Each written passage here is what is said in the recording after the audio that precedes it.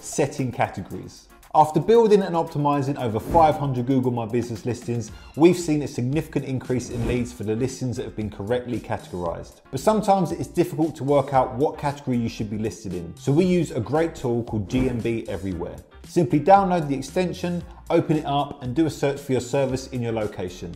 Now scroll through the listings and you'll see a button located next to the listings. Click on this and it will open the tool. Now you will see a ton of suggestions for categories you can use. Now in the listing settings, start putting in categories that are directly related to your service. Pro tip. Man, these guys, they're real pros, man. Once you have these categories on your listing, go into your website and start building pages dedicated to the category. So for example, if you've chosen the category landscape designer, you should now build a page dedicated to landscape design.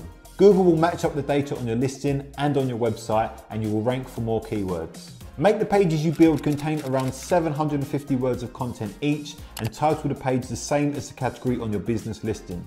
The title is what you see before you click through to the website when you do a Google search.